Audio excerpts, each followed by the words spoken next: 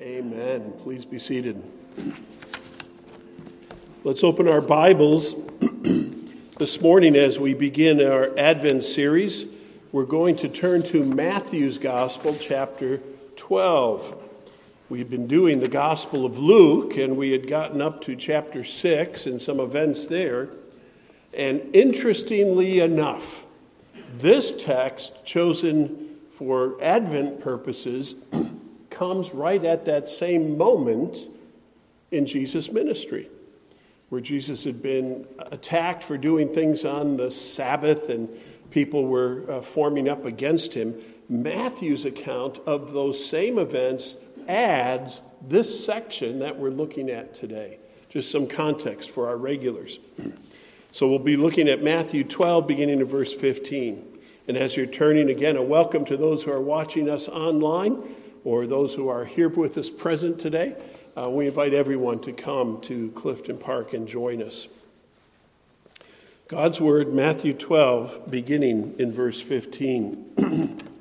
Jesus, aware of this, withdrew from there, and many followed him, and he healed them all, and ordered them not to make him known. This was to fulfill what was spoken by the prophet Isaiah. Behold my servant, whom I have chosen, my beloved, with whom my soul is well pleased. I will put my spirit upon him, and he will proclaim justice to the Gentiles. He will not quarrel or cry aloud, nor will anyone hear his voice in the streets.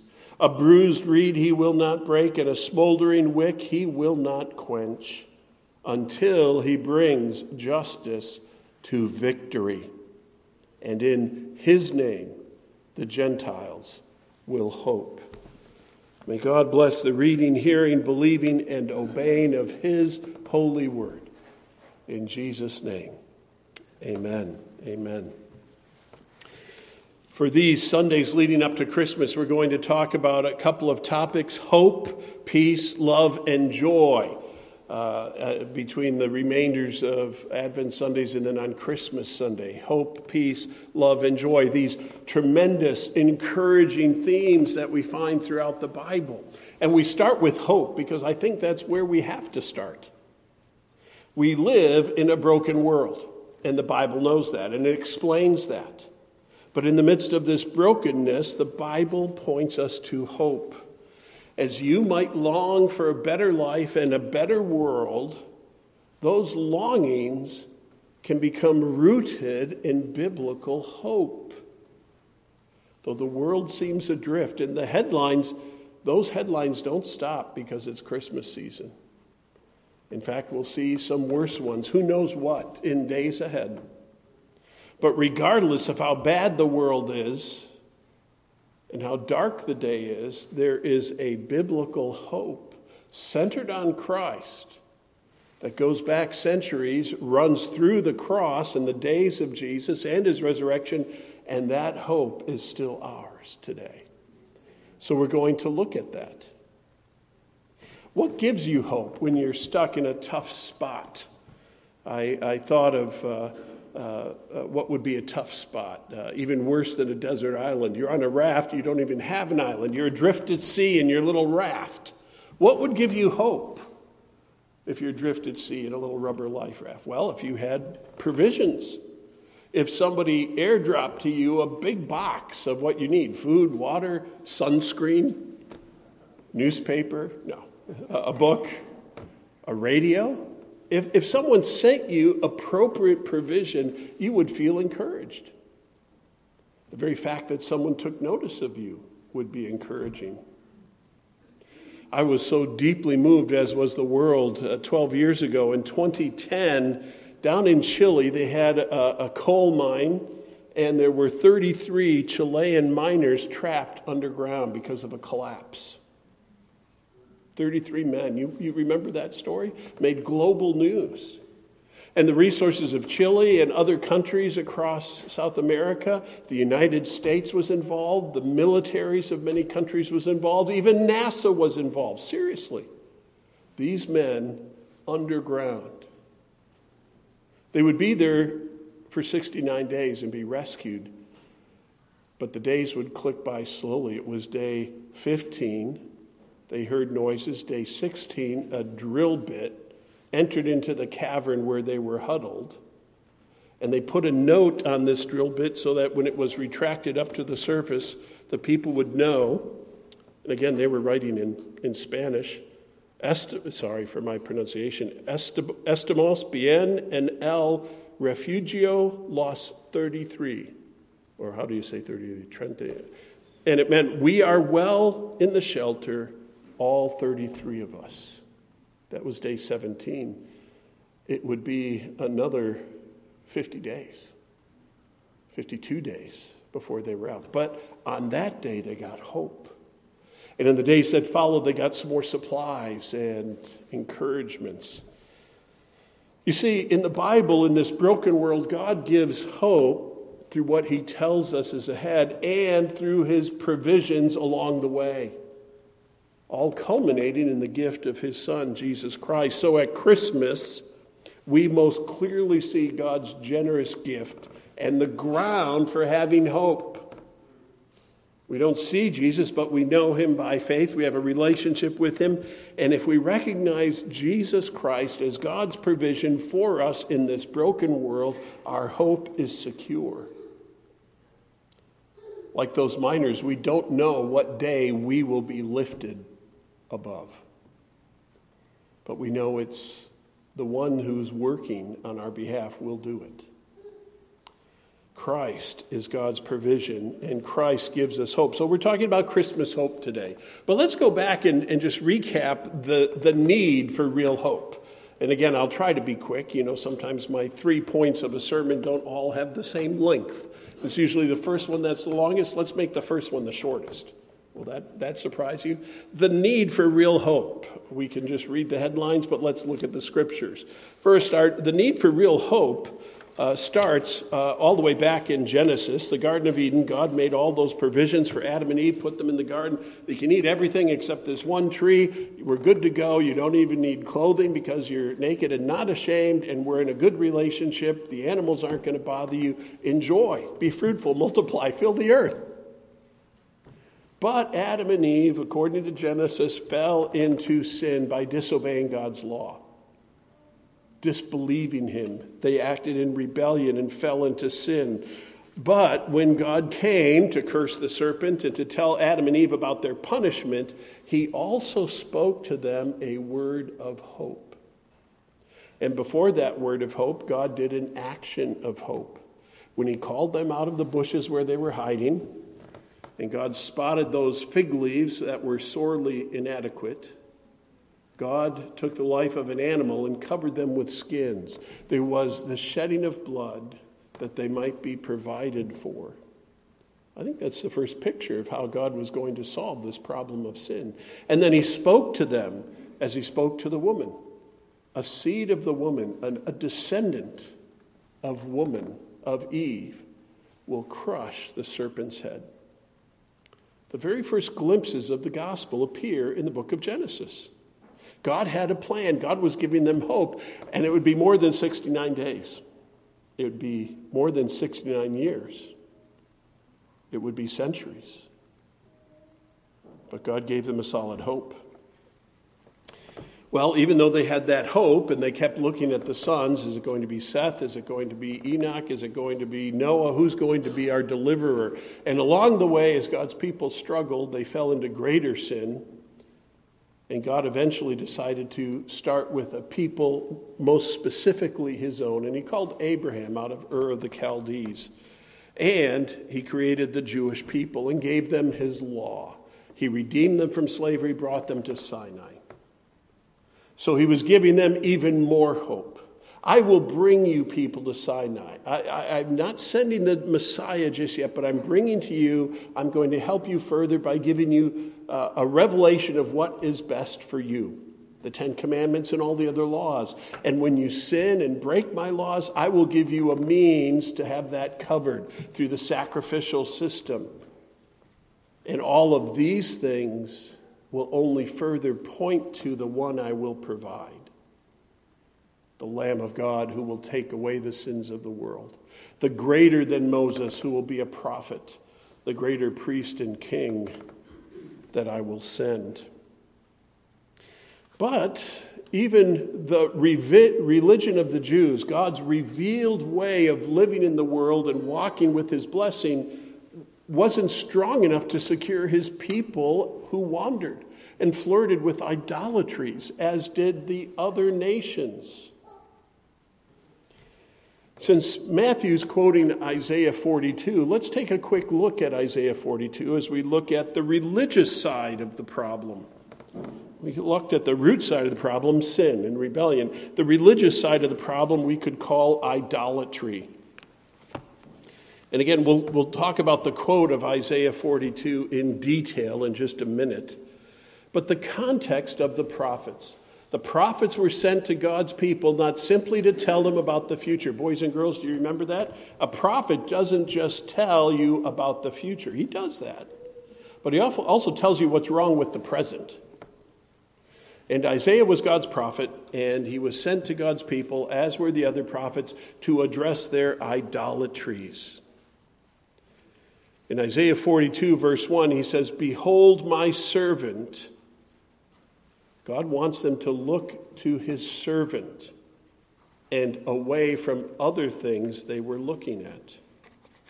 What is the context for this announcement, "Behold my servant"? Well, if you look in chapter 41, you get a quick taste of the context. Chapter 41, verse 24. The Lord is decrying the futility of idols. "Behold," again, another thing he was pointing out, Isaiah 41, 24, "you are nothing, and your work is less than nothing. An abomination is he who chooses you." God is decrying the idol. And down in the last verse, Isaiah 41, verse 29, he decries the whole process of idolatry. "Behold, they are all a delusion. Their works are nothing. Their metal images are an empty wind." Being religious and serving an idol of your own making, or, as Isaiah often said to the Jews, doing religion just for your own purposes, isn't enough. There was sin, that's the root of the problem, but there's the religious side of the problem. People think, oh, these fig leaves of religion will cover me. Or the nations with their idols, my carved idol will protect me. The Lord says, look, they can't do anything. And so he begins, Isaiah 42, "Behold, look instead to my servant whom I uphold, my chosen in whom my soul delights." I like this guy. I like my servant, the Savior I will put before you. I have put my spirit upon him. He will bring forth justice to the nations, not just to Israel and Judah, but to the world. And then it talks about how he will do that. So the context of Isaiah, which we're going to go into in a little bit, reminds us there's a religious side of the problem, that religious fig leaves don't solve our problem. God gives us hope, and what do? We manipulate that in very selfish reasons. Do people do that today?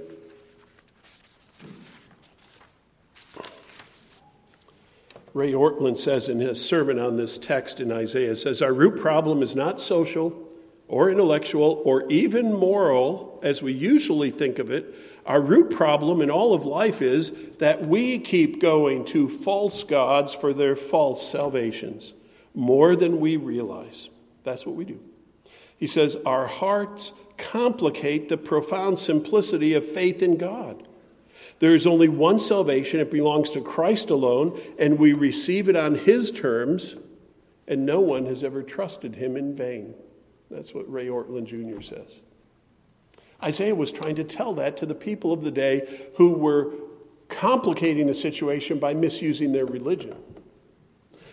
Again, we talked about if you were in a life raft in the ocean and someone dropped you a box of provisions, food, water, but if you misused them, you drank all your water immediately, you might get sick and die. If you misuse the provisions or trust in the provisions but don't use those provisions, you see how even the gift of religion, revealed religion from Mount Sinai, didn't do all that the people should have done. And then thirdly, as we look at the real problem, the real need, there is a rejection of God's solution. So we stopped in Genesis, we paused in Isaiah here. This is where we get to the Gospels, such as Luke and Matthew. We see the context for our text this morning is Jesus was aware of the opposition to him. What opposition? Well, the rulers didn't like what he was doing, especially on the Sabbath. They listened to some of his teaching, but when he actually started speaking with authority and healing people and allowing his disciples to eat grain on the Sabbath and not following all their particular traditions, many of the rulers rejected him.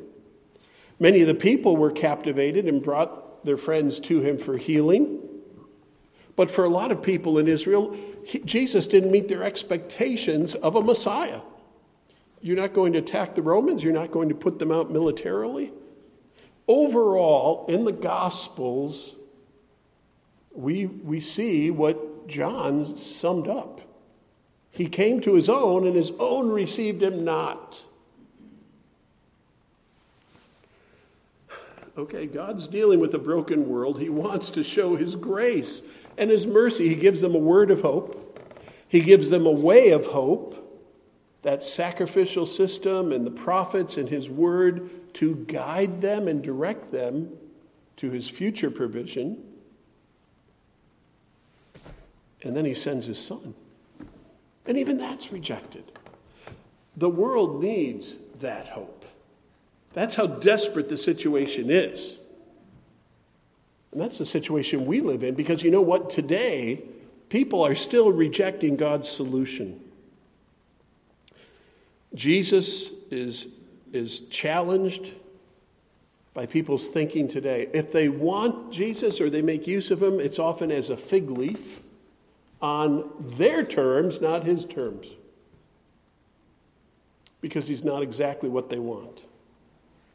So let's look at what the Bible describes about this servant and how God provides him, and see if we can't understand God's provision and see more clearly grounds for hoping in Christ, hoping in his servant.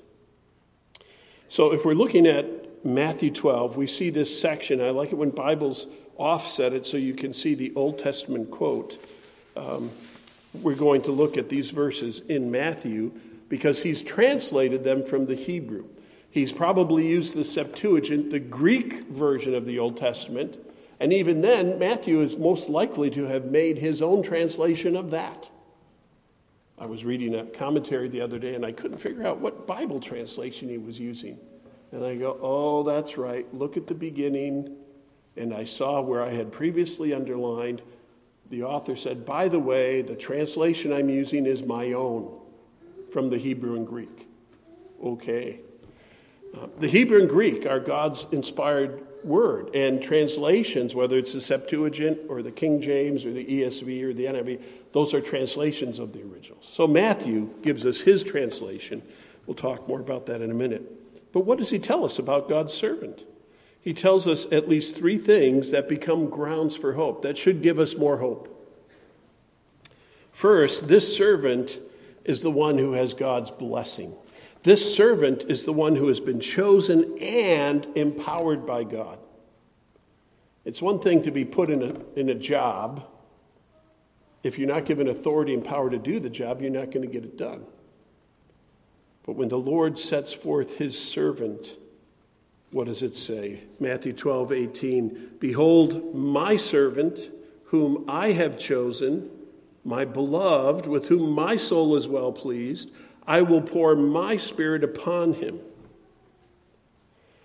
So what are we told? Jesus is God's solution, his chosen one, the anointed one. In Old Testament, the word Messiah means anointed one. In the New Testament, which speaks mostly in Koine Greek, Christos, or Christ, means the anointed one. Isaiah foretold that servant. In Isaiah 42, this is the first of 4 servant songs. As you go between this chapter and I think it's Isaiah 50 or so, you will see several little passages about my servant. And when you look at all of them, you see a description of the Messiah, who he is and what he will do. And God did it in prophetic way hundreds of years before Jesus came. But this servant whom God has chosen, with whom God is pleased, and the Spirit was going to be poured out to him, is Jesus in the fullness of time. What do we know? How does Jesus fulfill that? Well, when Jesus arrived and first appeared on the public scene, according to John 1, verse 29, John the Baptist, a prophet of God, pointed at Jesus and said, "Behold the Lamb of God, who takes away the sin of the world." And when Jesus eventually came to John to begin his public ministry by submitting to baptism, the baptism of John, which Jesus didn't need, but he said, let's do it anyways. On that day, the heavens opened, something like a dove descended on Jesus. That's the Holy Spirit. And a voice from heaven said, "This is my beloved Son, with whom I am well pleased." The fulfillment of Isaiah 42 and the servant passages in Jesus publicly in time and space. But we're at Christmas time. Let's not forget that even at the birth of Jesus, before he took up his public ministries, what did the angels say? "Glory to God in the highest, and on earth goodwill toward men with whom he is well pleased. For unto you this day in the city of David is born a Savior, who is Christ the Lord," the anointed one, the chosen one, the one who will be filled with the Spirit, the one who will come and bring salvation to the world. The New Testament confirms Jesus is God's chosen one, the one that's empowered. And you know what? The New Testament, as you read the Gospels and what they tell us about the life and ministry of Jesus, it confirms what we heard announced. It confirms the gift of the Holy Spirit because Jesus did great acts of power over nature, power over the human body, power over demonic spirits. Jesus could cast them out. He shows that he was filled with the Spirit of God. And in the preaching and teaching of Jesus, he proclaimed justice to the Gentiles. That Old Testament phrase we'll explain in just a minute. But I wanted to talk about the way in which this servant behaves. Verse 19, "He will not quarrel or cry aloud, nor will anyone hear his voice in the streets. A bruised reed he will not break, and a smoldering wick he will not quench, until he brings justice to victory. And in his name the Gentiles will hope." Matthew quoting Isaiah again for us. We see grounds for hope not only in the one that God has chosen, but in the way that chosen one accomplishes his mission, the way of grace. That's a ground for hope. Because you see, the Lord Jesus didn't come and say, here's a new law and you walk according to these precepts and don't mess up. That isn't the way of salvation. He comes full of grace and truth, and this is how he behaves. He will not quarrel or cry aloud. He will not, nor will anyone hear his voice in the streets. That phrase, by the way, it sounds obscure to us, saying, boy, nobody's going to listen to him. It simply means that great multitudes will not follow him. Jesus preached, "Follow me. Come unto me, all ye who labor and are heavy laden, I will give you rest." Yet at the death of Jesus and during his days in the tomb, there were about 120 believers in Jerusalem. There may have been a few more up in Galilee, but not many. The tens of thousands of people who had heard Jesus did not respond. That's what that refers to. But about his style, the way of his ministry, it's a way of grace, because you see this other illustration which is so picturesque. Matthew quotes it in 12, verse 20, "A bruised reed he will not break, and a smoldering wick he will not quench." What's that all about? A bruised reed. It's not talking about a clarinet reed. I think that's what they're called, or an oboe. It's talking about that long, tubular, grass-like plant. And in the ancient world, if you had any moisture around, there were millions of reeds. They were everywhere, kind of like my front lawn is filled with acorns today, because this is where we live. We have all these acorns. I don't know what they're good for, but we have them. In the ancient world, they had reeds everywhere. They had reeds down in Egypt, and Moses was put in a little reed basket and floated around. They had reeds, and because of the hollowness, they were useful for many different things. But that tube of a reed, if it was bruised or bent, you couldn't do what you needed to do with it. It was, quote unquote, defective. And you would cast it aside. You had so many of them, just grab another one. Toss it aside, grab another one. You got so many of them, don't worry about it. Biblical scholar Leon Morris points out a perfect reed at best is fragile. So the imagery emphasizes weakness and helplessness. The same truth is brought out with reference to the wick. It took time and patience and the willingness to take pains to make anything useful out of a bruised reed or a smoldering wick. But that's the way of Jesus. He didn't come into the world looking for the perfect reeds. Oh, and look at that wick. Is that a good one? That doesn't even need trimming. Look how it burns. It's really a good wick.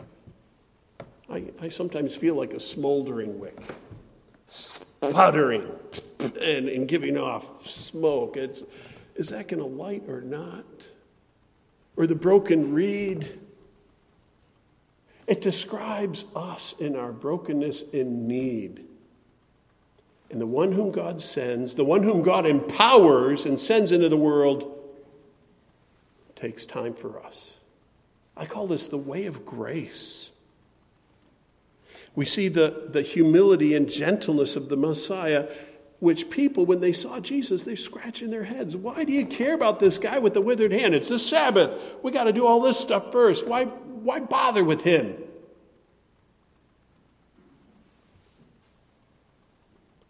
The way of grace. If that's God's provision, one who comes with grace that will reach out to the broken and smoldering ones, there's grounds for hope.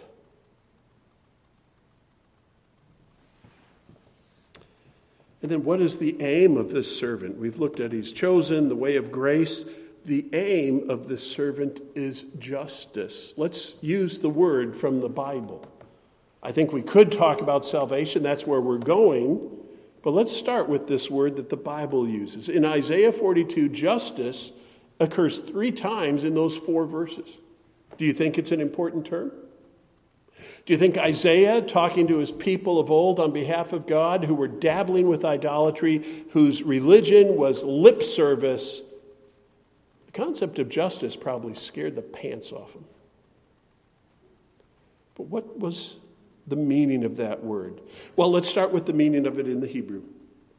When it was used in Isaiah 42, those 3 times, it meant more than legal correctness. That's where we go, because we've watched cop shows or CSI or what's the other one, Law and Order. I don't even know all that. So when we think of justice, we think of the scales and the laws and the justice system of our country. But the concept in the Bible is different and much more broad. This term is a very common term, used several hundred times in the Old Testament. It means more than political, legal correctness. For instance, it's used at Exodus 26, verse 30. I'll read it to you. 26, verse 30, the context was God's plans to build the tabernacle, the portable temple, long before they got to Jerusalem. Exodus 26, verse 30. Then you shall erect the tabernacle according to the plan for it that you were shown on the mountain. The Lord's speaking to Moses and saying, hey, this is how you're going to build the tabernacle according to the plan you saw on the mountain. Where's the word justice, Pastor? Well, it is in this phrase translated for us according to the plan. In other words, the word justice in that sentence means more or less blueprint for the way things should be according to God. You see, it normally means justice and judgment or law or regulation, but it can also mean prescription, specification, or in Exodus 26, it sounds like the word for blueprint. Ray Ortland says the blueprint God revealed from heaven. It's his design for the tabernacle. The word must speak of God's design for the world and its occupants. So when Isaiah uses that same word and says, my servant's going to preach justice and he's going to bring it about, he's saying this servant will get everything back in accord with the blueprint. That's a rich biblical expression for salvation. Not simply the way we tend to think of it individually, I'm going to be forgiven my sins and I don't have to go to hell, I can go to heaven. But the blueprint of God is that you would live rightly in his presence every day while on earth and then spend eternity with him in the life to come. The blueprint means that the groaning of this created order will one day by Christ be resolved. It's a very full and rich term, this justice. It's the concept of salvation, resetting the world, not to a progressive agenda, but reclaiming the world for God's purposes and according to God's blueprint and design. I don't know what that means for particular nations or for economies, but I know when the Bible talks about justice, it means men and women living in right relationship to God through Jesus Christ. And loving God with all our heart, mind, soul, and strength, and loving our neighbor as ourselves. So these three things, I submit to you, are grounds for hoping in Jesus. He's God's chosen one. He's God's empowered one. And the way he comes and the way he exercises that power is with grace. Oh, sign me up. Christ didn't come looking for the most religious, the most dapperly dressed, the person with the biggest Bible or the longest resume. He came to sinners.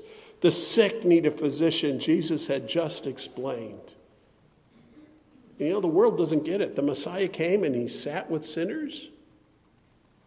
And he did those things that didn't fit with all the rigorous practices and traditions of the Jewish leaders. But he was God's solution in his way of grace and his pursuit of biblical justice, of salvation, restoring the blueprint. This is good news. When Jesus said, repent for the kingdom of God is at hand, he says, like a contractor with his hard hat on and the blueprints before him, we're going to make a difference now. And it's starting with me. Are you aboard? There are grounds for hope. I trust you will see that and give yourself to this Jesus. Because I think third heading this morning is the call to hope in Christ. Matthew isn't citing this simply to say Jesus fulfilled the Old Testament scriptures. He did. But to have people see that this is God's provision and to this we should respond. I like the word behold in verse 18. Behold comes often from the lips of angels. Behold comes from the lips of Jesus, and here it comes from his inspired apostle writing this gospel. Behold this servant. This, Jesus, is God's servant. So the first point Matthew makes for his readers and for us is this hope is fulfilled in prophecy. This fulfilled prophecy should only strengthen your hope in Christ. Isaiah 42 and all the servant songs are fulfilled in Jesus. Do you know about Matthew's gospel, what makes it a little different than Luke and John and Mark? Matthew seems to be the most Hebrew or Jewish of the gospels, the way it's structured, and there are large patterns, 5 sections of discourse that parallel the 5 books of the Torah and all these things. Who quotes the Old Testament the most? That's Matthew. And who quotes a lot saying, thus it was fulfilled? That's Matthew. He's the one that explains the death of the babies in Bethlehem. He's the one who explains so many things.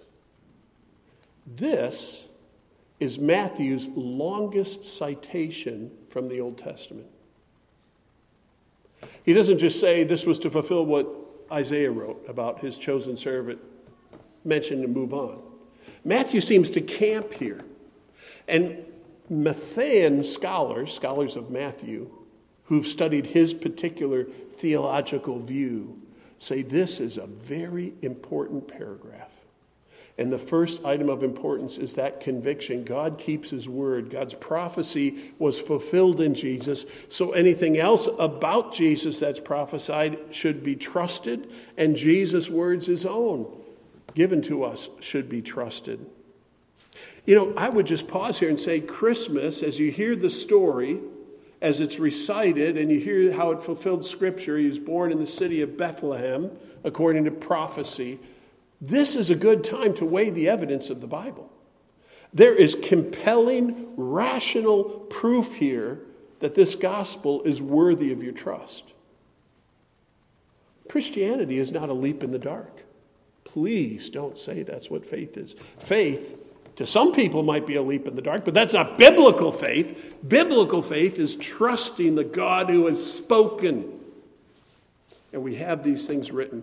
So your hope in Christ is first standing on this fulfilled prophecy. Fulfilled prophecy kept those early believers trusting and steadfast through great affliction.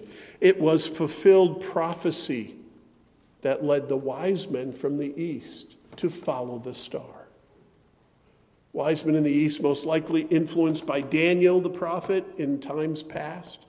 When they heard about this event and they knew the prophecies, went to see and found it to be so. But there's more to our hope than simply fulfilled prophecy. There's hope directly in Jesus. Matthew 12:21 says, in his name the Gentiles will hope. And Gentiles here didn't exclude the Jews, it just meant the nations. That might even be the better translation, to say the nations will hope, meaning everybody, not just the Jews, but the Gentiles as well, to hope in the name. Isaiah didn't have the name of Jesus at hand. He talked about the servant. God the Father points us to the servant, and the scriptures say, in his name men will hope. You need to understand that what that means. It's not an abracadabra, J-E-S-U-S, I'm good to go. I'm a little scared, so I'm going to say J-E-S-U-S. Do you ever wonder why it's so commonly used as a swear, as a curse, as an expletive? Because men are groping at the power they know that's behind that name.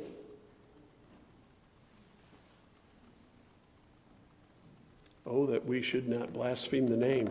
You see, the name represents the person. The name stands in the place of the whole person and their essential character. So to trust in his name, to hope in his name, which we're called to do, is more than just putting it on your lips. It's giving your life to that person. Jesus, the pleasing servant of God, is the Savior of the world. He's alive today. And any church that knows the Bible at Christmas time will preach, come to Jesus. Receive the babe in the manger who grew up, who lived, died, and rose from the dead, who reigns at the right hand of God the Father, who will return. In this one, put your hope and trust. He is alone the hope and trust for salvation. Jesus himself said, no one comes to God the Father but by me.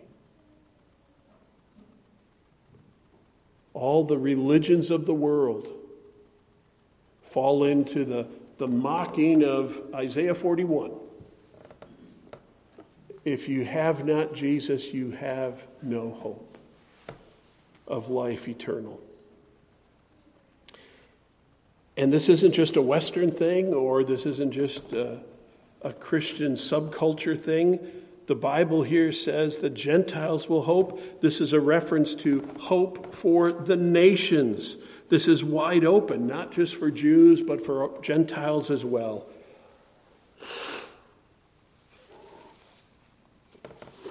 It calls us to hope, regardless of our background, regardless of how bruised or smoldering we are.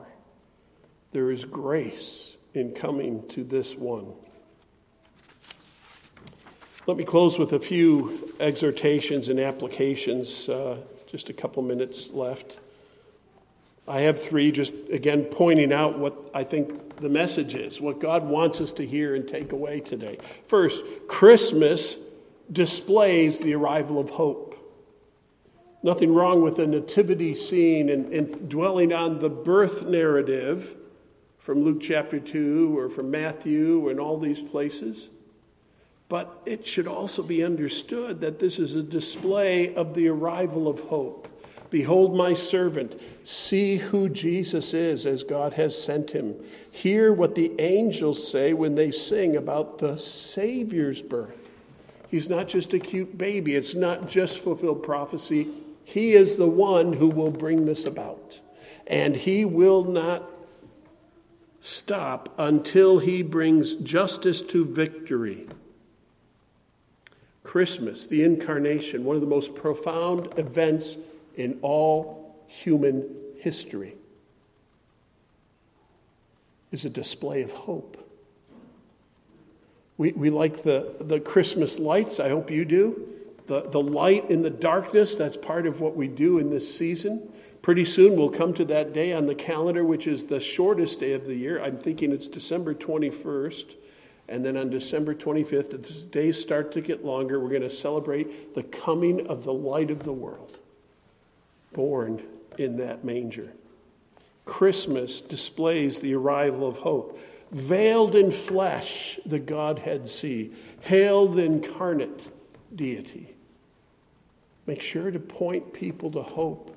When you wish them a Merry Christmas, and you're speaking of holiday plans, say something like this. Doesn't Christmas give you hope? Doesn't Jesus bring hope to a troubled world?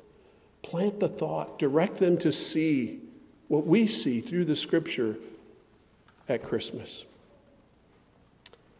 Secondly, hear that the gospel is the message of hope. The message about Jesus. Repent and believe the gospel. That Jesus came, lived, died, was buried, and rose again on the third day in accordance with the Scriptures for the salvation of sinners. The gospel message about Jesus' life and work also gives hope. It's good news, not bad news. At many Christmas gatherings, people say, you don't talk politics and you don't talk religion. I'm okay with that. Just talk about good news. Talk about Jesus and the hope that you have. You don't have to hit anyone with your Bible. You just tell them that this is good news. Here's what the Bible says about it. Romans 5, which talks about that we're saved by faith in Christ. When you get to Romans 5, verse 5, it talks about the hope that gives us. And hope does not put us, Christians, to shame, because God's love has been poured into our hearts through the Holy Spirit who's been given to us. The hope that you have in Christ, there's nothing shameful about it. It might make you uneasy to talk with that stubborn relative about it, but remember the way Christ came, that bruised reed or that smoldering wick, and use the gospel in the same way. Speak tenderly of the one who came with tenderness. We don't need to wrestle and get somebody to cry, uncle, yes, I'm a sinner, okay, I'm a sinner, and put our knee on their throat verbally.